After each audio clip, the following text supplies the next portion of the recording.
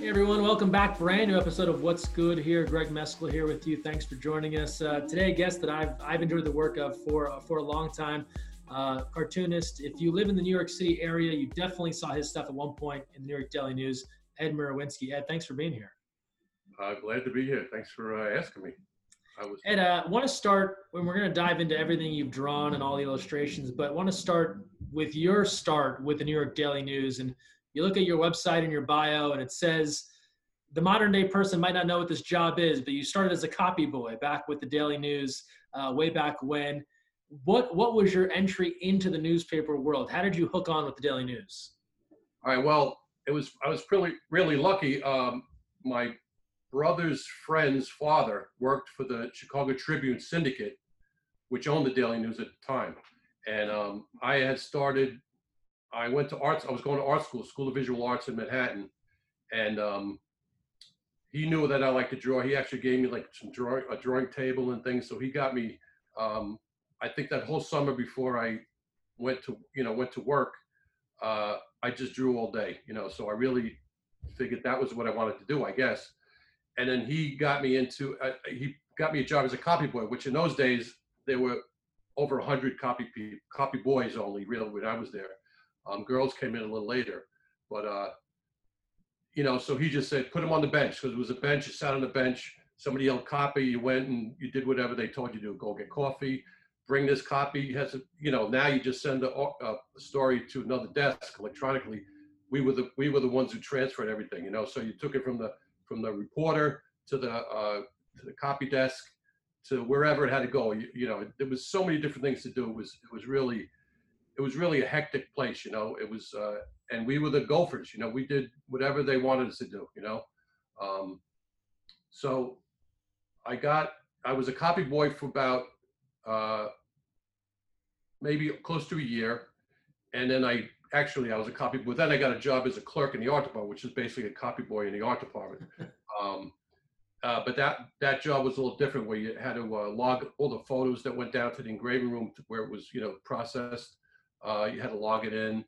You had to have these wire machines that sent the wire photos over. They was almost like a Xerox machine almost, but and you had to change the chemicals, and you had to do so many different things. You had to bring papers to everybody's desk, all the artists' desks. I mean, there were tons of artists, retouchers, photo retouchers, linemen. They called them linemen when they did like little cartoons or any kind of illustration. And it was a great place. And they must have had, I don't know, 50 artists. And when I left, I was about the only one left. So there was like one or two, and that was it. Yeah. So it really changed over the years. But So in those early days of that copy boy world, is there a memorable moment, something that stands out? Kind of the thing that you said you're kind of running all over the place. Is there a favorite story or two? I have one, my favorite, and I've told many people this, that during the 69-70 season, the Knicks were in the championship series, and I came in on a Sunday. I think I worked weekends. I came in early on a Sunday morning, and I was told that you're going to go to. They used to give you a radio car, drive out to Butler Aviation, which was part of. I think it was part of LaGuardia Airport, and the News had planes at that time. Also, they had two planes. So I got over to Butler Aviation, hopped on a little like 6-passenger plane, flew down to Baltimore, and my job was to get the film from the first quarter, bring it back to the airport, and come back to New York and give it back to the office, so they could process it. And that's, look what happens today. Everything is just instantly. So that was how we did it. So I got there. I was surprised. So I got down there, and there were two photographers, and one guy, I won't mention his name because he sort of pissed me off a little bit, but he says, you're gonna sit here. We got there like early, maybe like 9:30, 10 o'clock in the morning. The game wasn't until like 2. Yeah. He goes, you're gonna sit here and watch the equipment. So they sat me in this room, and I had to watch their equipment where they went out and whatever they did, had breakfast or beers or whatever, So that annoyed me a little bit. So when the game started, the first quarter ended, he gave me a couple of rolls of film. I had to run it back to the airport, and I was supposed to hop on the plane back to New York. But I was not gonna like miss the opportunity to see this whole Knicks versus the Bullets. You know, Earl Monroe played for the Bullets. The Knicks, you know, they had all the great players. So I sort of told the pilot, I said, yeah, they want me back at the arena. Because yeah, okay, no problem. You know, he can drop it off. So I go back. I had a hard time getting back in because all I had was a messenger's pass, and the security guys were giving me a hard time. I said, look, I'm from New York. I don't know what's going on. You know, I played dumb. They finally let me in. So I got in. I stayed on the side of the court for the rest of the game, watched the whole game. The Knicks lost, actually. I think Earl Monroe had like 50 points or something. And I go back to the press room after it's all over. Now I got to go back to New York with the photographers. And one of the photographers looks at me and goes, what the hell are you doing here? You know, I said, well, you know, I don't know. I thought I was supposed to come back. You know, I acted, you know, like I didn't know what was going on. So anyway, the best part about that was that I got to see the game. And then we got a ride back to the airport on the Knicks bus. Oh, so nice. I'm waiting to get on the bus with all the players. And Don May, who was a rookie at the time, he played at Dayton. And I'm right behind him. And he turns around and looks at me. He goes, you know, this isn't a city bus, you know. And I go, yeah, I know. You know, it's like I was, you know, sort of intimidated by it all. But so when I got on the bus, sat down, Dave DeBusschere and Bill Bradley was sitting right next to me across the aisle, and it was just so much fun. You know, it was that was probably the highlight of my copy boy career, anyway. You know. And you're how old at this time?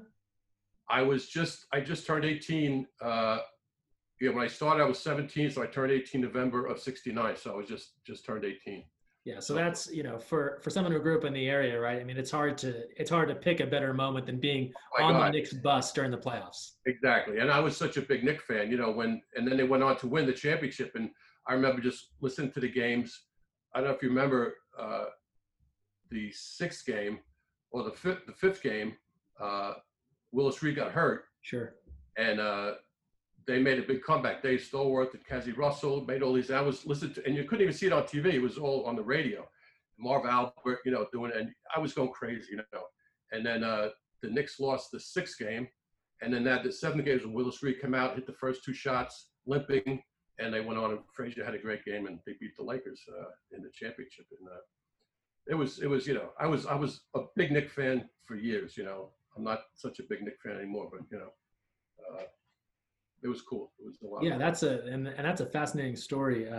So just for my own edification. So does the pilot, he takes the film in for you, and you just kind of trust him to do the job? Yeah, well, he could, you know, call up and they'll have another copy boy come out in the car and just pick it up and bring it back. You know, so you know he'll deal with it. You know, he was cool about it. And the other there was two photographers. One guy was a little pissed off at me. I won't mention his name.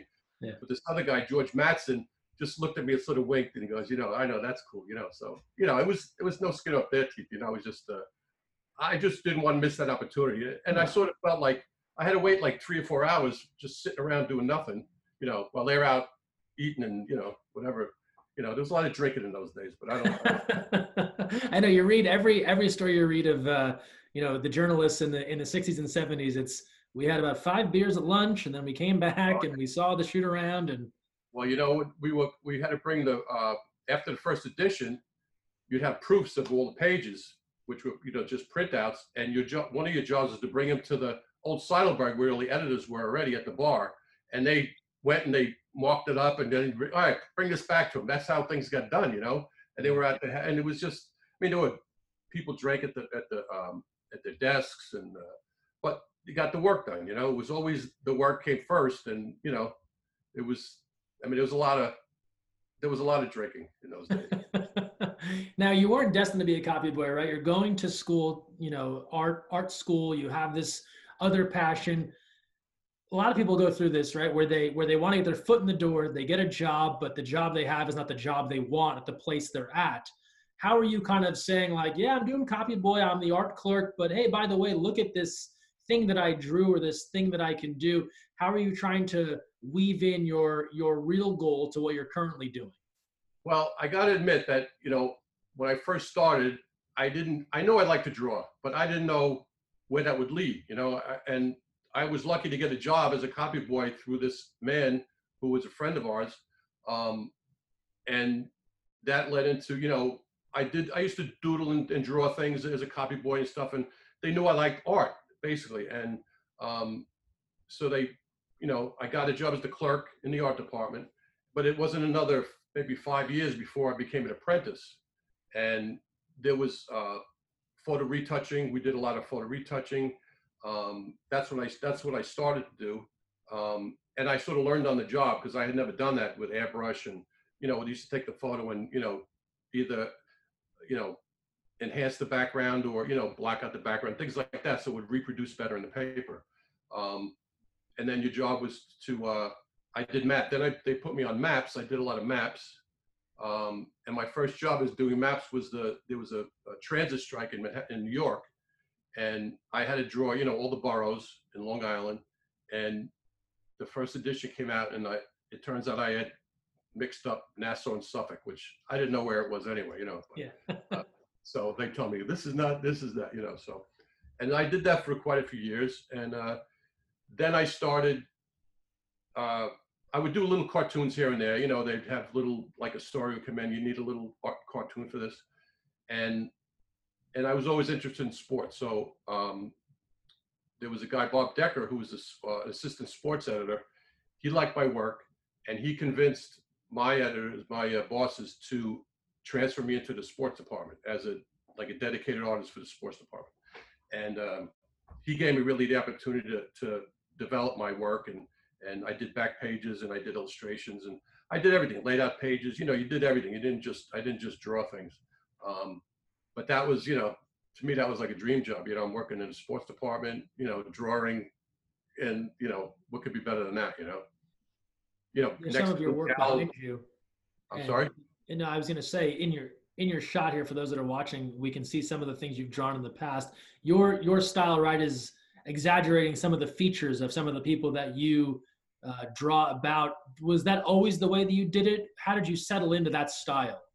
I always did, I guess, caricature, which, that's what my specialty was, I guess, I was never good at drawing real life, you know what I mean? I always exaggerated things. And I did, even from high school, I went to Catholic high school. We had Christian Brothers. I remember doing like a little magazine, that I did different like cartoons and things. And so I always drew, it was, but I always did, like cartoons and caricature was my specialty basically. So whenever I had a chance to use my caricature talents, I guess, I did that, and they seemed to like it. I did a lot of, these, all sports, whatever happened in those days, like I said, Bob Decker was the sports editor or assistant sports editor, gave me a chance to do some back pages. I did the first one I did was when the Mets clinched in '86. They clinched the pennant, and we had done. Davey Johnson was the manager, and we had done leading up to it the magic number. So the magic number was 10, 5, blah blah blah, and it was always a rabbit in the hat or something, right? And then the back page was Davey Johnson. I drew the rabbit jumping out of the hat, giving Davey Johnson a high five. And that was, clinch. It was clinch, I think was the headline. And that was one of the first, if not the first one, but one of the first ones I did. And I've done, many since then. So what was an early one, or maybe it was that one where you felt like people started to recognize what you were doing? Was it maybe a smaller drawing or one of the back covers where it's not just the Daily News staff, and maybe now you're hearing from a friend from school or someone else who's like, Ed, I saw this. This is awesome. Yeah, basically it was just people, I never really paid attention to, who knew what I did or what kind of,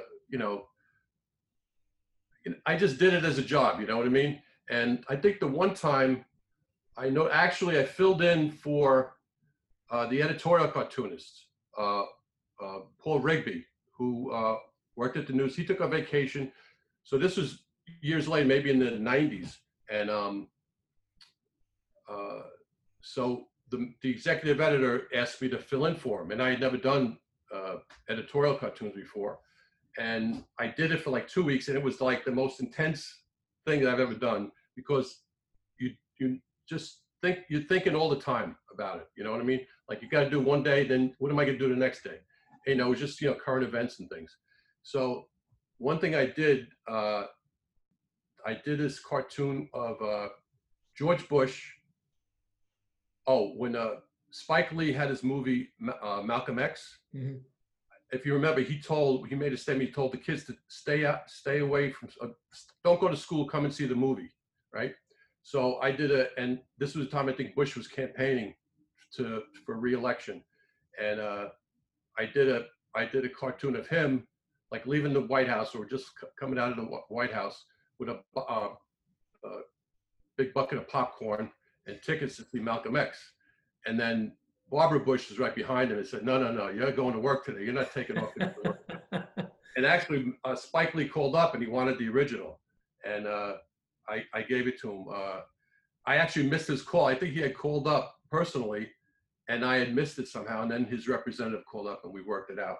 But then when that happened, I said, other people looking at this stuff, not just, because with the newspaper, it's like, all right, it's in there one day, then you go on to the next day. It's not like, it's not like a movie where, everyone's going to see it. They see it one day, the news cycle, I guess, is, what they, so there's always something new, What's that process like for the assignment? So someone says, we need a back cover that speaks to this. Do they give you a general ballpark and then it's up to you to kind of make it happen? Or do you get very specific notes of what they're looking for? Yeah, no, when I did like say a back page or a front page, well, I guess the most famous thing I did a front page of Newt Gingrich when there was a story where he was on the back of the plane, Clinton's plane, and Clinton like disrespected him, or Clinton didn't pay attention to him and he got pissed off and he shut down the government. And that was like, this guy, Lars Eric Nelson, overheard him say this. And then it got back to the news, Lars reported it. And my editor came over and he goes, we need a cover. And so I did, and he had the headline. His headline was Crybaby, like he's, whining. Because they did him in a diaper with the bottle. And he was, whining and crying. And the next day, they had blown up a big copy of it in the House, I believe. The Senate of the House, I think it was the House, because Schumer was in the House at that time. And they were, using it as an example. Look what this guy's doing, and they actually voted it off the floor. They said it was unpresidential, or it wasn't right to do something, which compared to the things that go on today. But that got a lot of play. That got a lot of I got a lot of calls from radio stations and that was the funny story. But that was that it happened late at like sort of towards the end of the day, and I was about to take my son Michael, to the Nets game. We had tickets to the Nets game. So I was going to get out sort of early, pick him up. So one of the editors came over, he goes, we got this assignment, you got to do this. So I said, I can't, I have to go, I'm going to the Net game, And this guy, Bob Sapia, was the editor. And after he told me it was, I knew I had to do it, but I sort of played it. I said, no, I can't do it. I have to. He goes, you got to do this. No, you got to do this, because he got it from the top, So of course I did it. And my brother took my son to the game, and the next day it was all over the place, really. So that was probably the most notorious thing, or whatever you want to call it, most publicity or whatever that I had received for anything, but as far as that was a specific, I want this guy as a crybaby, and it was up to me to draw him, with the diaper. I have it around here somewhere. If you want me to find it, I could find it and show it to you. But then you talk about that kind of specific assignment, and then how you actually draw stuff. So, for example, like a Newt Gingrich, let's say, for example, you weren't super familiar with what he looked like, or you get something else where you only have a passing knowledge. Are you pulling photos? How are you gathering the reference materials to then get into drawing? There's always reference when when I draw someone as a caricature, I need the reference to, try to get an expression, or, and I can sort of take it wherever it goes. But there's always reference. These days, even video, because, some pictures won't look like someone, you know what I mean? But Newt Gingrich is pretty well, he had good features to caricature, you know what I mean? He had, the big head, and, he was like perfect to caricature. So he was relatively easy. I only think took me a couple hours to do it. And it was just a picture of him, and that was it. And then they put it on the front page. But other times, there were more people, more people involved. Like, and sometimes the editors don't understand the process or how long it takes. They'll say, all right, we got this story about the Yankees, and so do A-Rod over here, and then do the crowd behind them. The crowd. And I go, what do you mean the crowd? I can't draw the crowd in 3 hours for the edition. Give me a little time. But they don't get it. Sometimes they don't get it. So most of the time, what I did was it was deadline stuff. So it was like I had that night to do it. And as the years went on, I got to work at home a lot. So they would call me up, and I could get started a little earlier. I would save the travel and things like that. So and then there was sometimes that I did like things in advance. Like we knew something was going to happen, and I had maybe a few days to do something, which I could put a little more effort into it, but mostly it was like my sort of my execution of their ideas. Mm-hmm. You know what I mean? They'll have an idea what they think, or that like I did one. I used to have it up here somewhere, but the Knicks were playing the Indiana Pacers. Oh yeah, this is classic. And, yeah, and that was Here come the Hicks. Oh yeah, here come the Hicks. Yeah. Because that's what one of the players called them, the Hicks, or they called themselves the Hicks or something. So I did the Indiana Pacers as the Beverly Hillbillies coming in on the truck, with the shotguns and all the players with the different characters and stuff. And that was fun. And I had a little while to do that, so I could really put some more time and detail into it, which that's what I really like to do. I like to have time to do it. I really didn't enjoy rushing everything, but you did what you had to do. You had a deadline. You had to meet the deadline. Was there any piece you did, or maybe there's been a couple where you're thinking, I didn't make this person look all that flattering. I'm not sure they're going to love this, or you mentioned some of the ones that people really loved or were talked about. But was there ever a time where you thought like, I maybe didn't paint them in the best light? I'm sure there were. Yeah. Like I said, when you're on a deadline, you can't worry about it too much. But and I had a couple of times when I would draw a black guy, I caricature him, like did Patrick Ewing a few times. I did these different people, and I remember one of my editors later on. I had this editor, Leon, a great guy, a black guy, and he used to get a little upset. He goes, why does he make the black guys with big teeth? Well, why does he do this? So he was a little concerned about that. And I was concerned about it. I didn't want to, I try not to put anybody in bad light. I try to just make it funny and whatever the, features lend themselves to. But the thing that really settled me down and made me feel better about it, I had a good buddy. There were in the news, all races, religion, everybody was there. So I had a couple of friends, black kid came over and he says, and he was a younger kid, and he goes, Ed, you know what I like about your work? He goes, you make black people look like black people, and that made me feel better that, all right, I'm not, exaggerating to make anybody look, like a stereotype or anything like that. I'm doing what I see, and then Leon, eventually over the years, I actually did a caricature of him that he had framed in his office, sitting up on a thing when he won an award or something. I did a nice caricature for him. So he became, a fan, and I gave him big teeth because he had a big smile. He was a very smiley guy, so he understood that, it's a caricature. It's not, it's not a, there's things, these things you could do that were, racist, but, I never considered it that way. Mm-hmm. Yeah. And I hope no one else did. And I had some letters a couple of times. I think I did a couple editorials or these little side cartoons about OJ, and I got this, some of these letters people just, like lace into you, you're an idiot, and blah, blah, blah, but it was few and far between. So, it was fun. You gotta, like I say, the next day is something else, And then just take us through a little bit of the actual process, right? So you get this assignment that you have to do, or you have time, or maybe it's on deadline. As you're about to make this creation, is it kind of a very light, hand sketch at first and then it comes to a computer to fill in the color? How does that happen? Well, it's really evolved over the years. You know, when I first did it, everything was done by hand. So I did, you know, I'd sketch it out in pencil, I'd ink it, you know, to like sharpen the outlines and things, and color.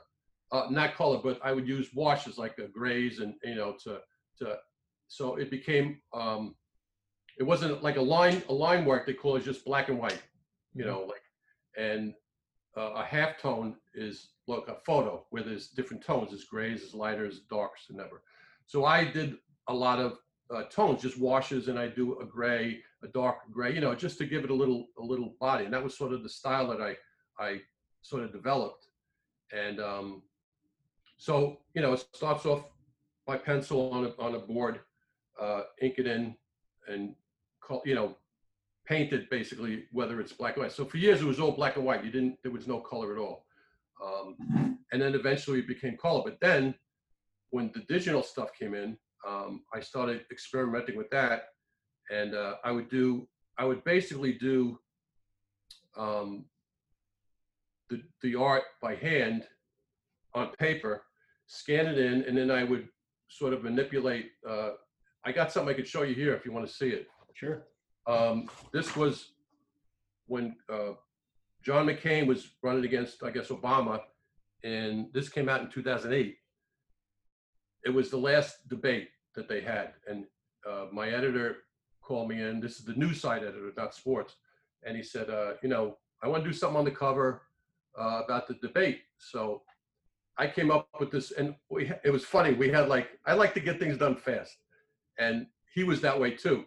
So we're in the room with these other sub-editors, I guess, or assistant editors, and the main editor is named Martin Dunn. And I go, how about you know, Last Chance Saloon? He's a gunslinger coming out, you know, fighting. Perfect, let's go. That's it. So that was it. I went home. I think I had 2 days to do it, and this is what it came out. This was in October. I don't know if you can see this. Okay. Yeah. Oh, that's excellent. So, you know, and what I did here was that I drew him by hand, and I actually drew these buildings. I sort of built it on the computer where I copied, you know, a board and I moved it over and things like that. So that was one of the first times I sort of used, it's digitally done, but it's, you know, hand drawn. So, and then eventually I started working on a Cintiq, which is basically an easel, a digital easel that I do everything right on the easel. You know, but it's the same process. You do a sketch, then you start coloring it, and, you know, but it was, you know, then you just hit a button and now it's in the office, you know. So really come a long way where even the old days when I did it from home and you had these old AOL lines or whatever, you know, to transmit, it would take 2 hours for the art to get into New York, you know. So slow. So now it's it's unbelievable how fast things are, you know. Whether it was, you know, the old style or the modern day digital, how do you know when a thing is done? What's that feeling like when it's okay, I did it and this is really good, I feel good about this? Well, first of all, you got to meet the deadline. So you have to have it done by a deadline. And a lot of times, especially when I was at home, I'd be working on something and I know when it's sort of done, you know, but I know when it's not done also. So I know over the years, you sort of have this inner clock that you know how long you have to finish it, this and that. But once in a while, the editors would call me up, you know, they're looking for when's it going to be done? You know, I said, well, it'll be done if you stop calling me and I'll get it done.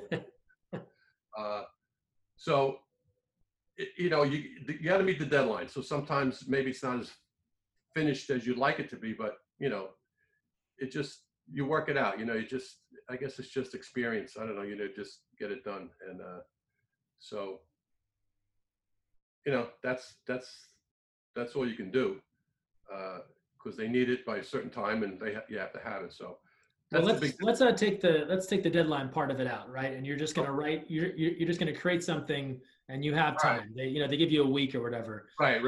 As you're working through that, then how do you get to, you know, when you have time, right? You're not up against the clock. How do you get to that feeling of I've done my best work here? I guess it's just that. It's the feeling, it's seeing it and saying, all right, I like it. You know, I'm satisfied with it. you could always do different things to it, but you know, it's not, when you're in art school, I mean, I went to art school and I actually only went to 1 year of art school, and I failed painting 2 semesters. So, because I had never had art in high school. I went to a Catholic school and we didn't have any art. I was my own like art student, I guess.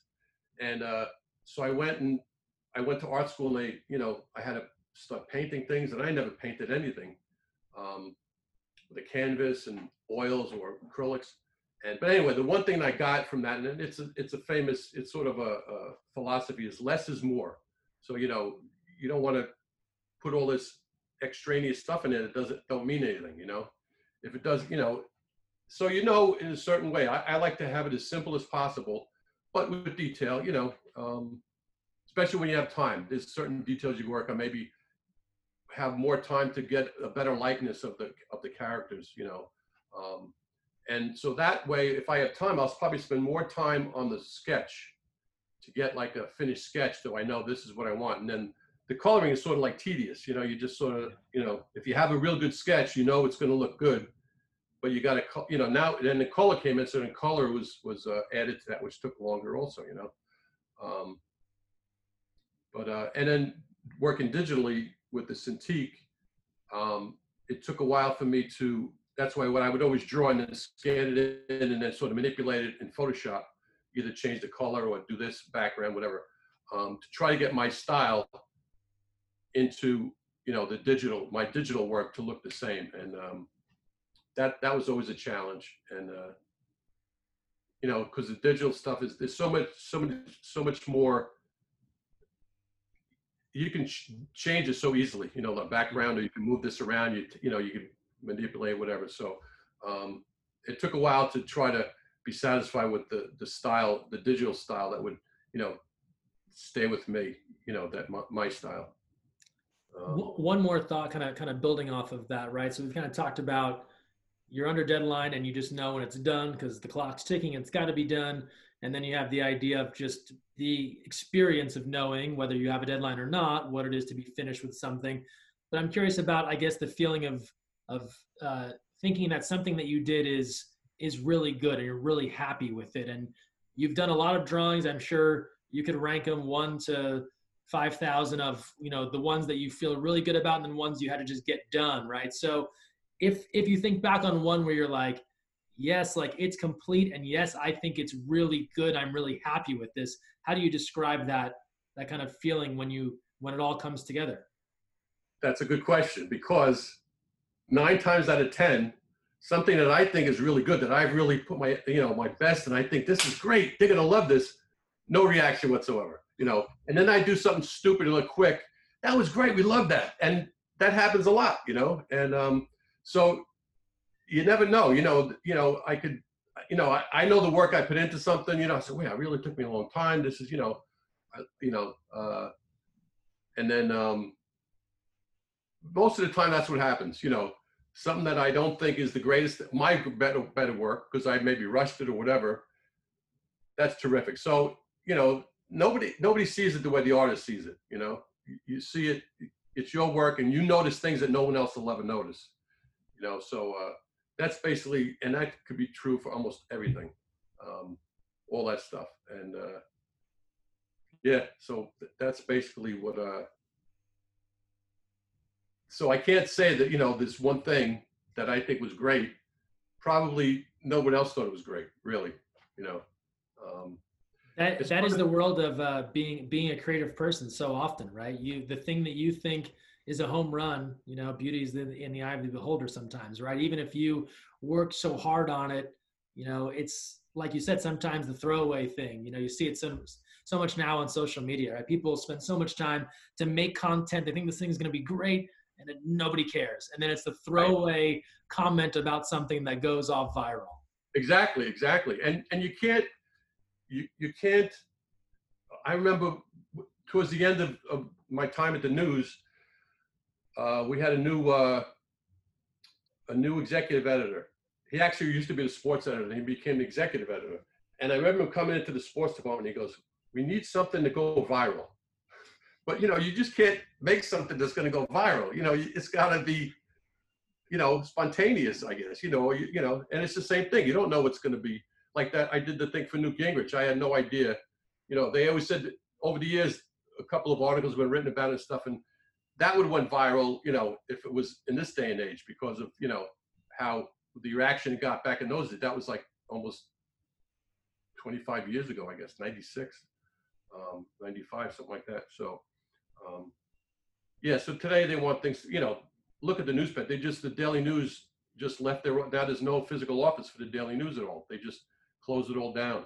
Mm-hmm. So everyone's working from home. They were doing that during the pandemic anyway, but they decided they're not going to go back to a physical office. So, the newspaper business is not, it's not, journalism's still there, but newspapers are not there. That it's just, totally different change nowadays. You're exactly right. Right. And, and even when I was towards the end again, I overhear, young reporters coming up with stories and go, this is on Twitter, and they go, you got to have sources. You can't just rely on Twitter for your story. It may be true, but you got to research it and you got to get some sources, but I don't know how, if that's even, still the way they do things, everything is quick, everything's fast these days, Well, talking about social media, I was curious about your stuff because I feel like it can give it a different life, even things that you drew in the past. And I know you have a website and things like that, but a lot of your work earlier, let's say 80s, 90s, right, wouldn't have had that chance to go viral on an Instagram or Twitter. Has the prevalence of social media opened up people more to your work that maybe wouldn't have seen it previously if you didn't live in the New York area? Well, yeah. One good example is, Frank Isola, who he's on ESPN. He does Around the Horn, I think, and he also goes in for pardon the interruption. Right. Yeah, pardon the interruption. And anyway, so during the pandemic, he was coming from home.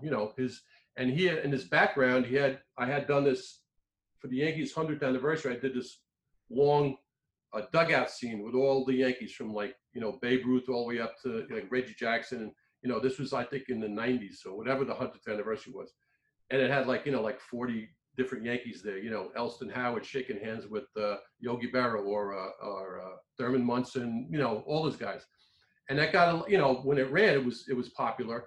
And, but a lot of people, they reproduced it for him at work and they wanted copies. And Frank got his copy. It was 6 feet wide and he has it in frame behind him when he's on the air, when he's on, ESPN. And he called me up and he says, I'm getting a lot of these people want to know where this art, who did the art and where it came from and stuff. And since I've sold maybe 15 to 20 prints of it, because nice. People from all around the country say, my father's a big Yankee fan, I want to give it to him for this and that. And so that's fun, and it's not, I don't make really a lot of money on it, but because the prints alone cost like close to $100 just to get it printed, Now I could print it in one piece. In the old days, I'd print it in sections on a little printer at work, and just put them together, But now I have a printer who does it, and they come out nice. So that's one thing that never would have happened, years and years ago, But I don't do a lot of work now, I've done some stuff for when I left the news, so now I've been out 5 years, when they laid a lot of people off. But luckily, I got a job with this memorabilia company doing caricatures, and they made bobbleheads out of them. So I did the art. They sent the art to China, and they come out with these bobbleheads, all the major leagues and things. But that was sort of a little confining because I couldn't really exaggerate them the way I'd like to, because they were very sensitive. They'd have to clear them with their agents, and they'd have to clear with the league and things. But it kept me working for about a year, which was great. And now I do a few things. I have my buddies are editors at NHL.com. I've done stuff for them. I got my old editors also. There's a couple of guys at Deadspin. I've done some work for them. So I'm just doing freelance when it comes, enjoying my retirement, I guess, So are there moments though still where, even if you don't have an assignment, you just see something in the news and sports where you're like, oh, I would draw that so well if only asked. Well, I said the only regret I had leaving the news in 2015 was that Donald Trump wasn't the president yet.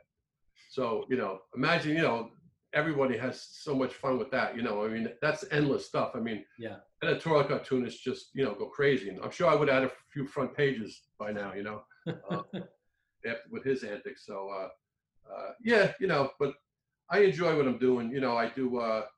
I'm getting into woodworking. I do some woodworking, and we got the two granddaughters, Michael's daughters, and they're like, they're the greatest. So it was like a forced retirement, but I'm making the best of it. Well, appreciate you sharing all this information. I know, having seen your work for years, it's fun to kind of hear how it came about and kind of your process for it. The way that we end all these interviews, kind of 3 questions outside of your line of work and more about focusing on some positivity and some somewhat negative times these days. First one I'll ask you, and maybe it's some of the stuff you just hit on, but what are some things that you kind of do for yourself right now? So you have family stuff, you have some freelance, but it can be very mundane, but something you just do for you.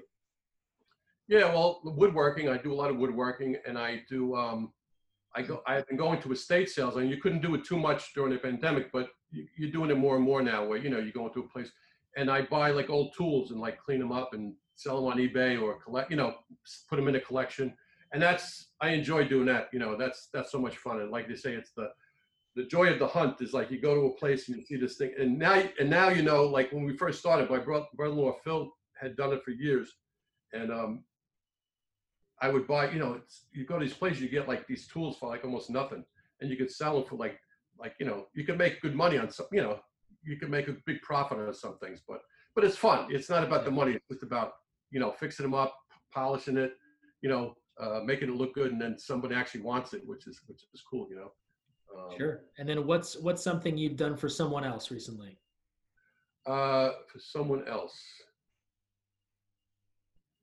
Well, my mother's in a nursing home, and my job is to keep her supplied with paper towels. That's big.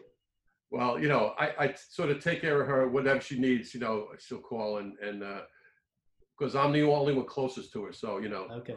I'm the one to, which, now, and it's tough, and where she is, it's good. They've done a very, very good, they've dealt with the pandemic really well. I think they only make 1 case or something, and it is a nursing home, which is good, Yeah. Last one for you. What's something you turn to for an escape? What's something that's made you laugh recently? Well, we have 2 granddaughters, and they both are they crack you up. It's like, it's amazing. I mean, anything, it's so much fun to be with. And unfortunately, we can't see them the way we, had been seeing them, but that's excellent. Ed, appreciate the time. Great to hear all about your journey. Thanks for sharing some of your favorite memories. Well, no problem, and congratulations to you. You got a nice career going there too. You're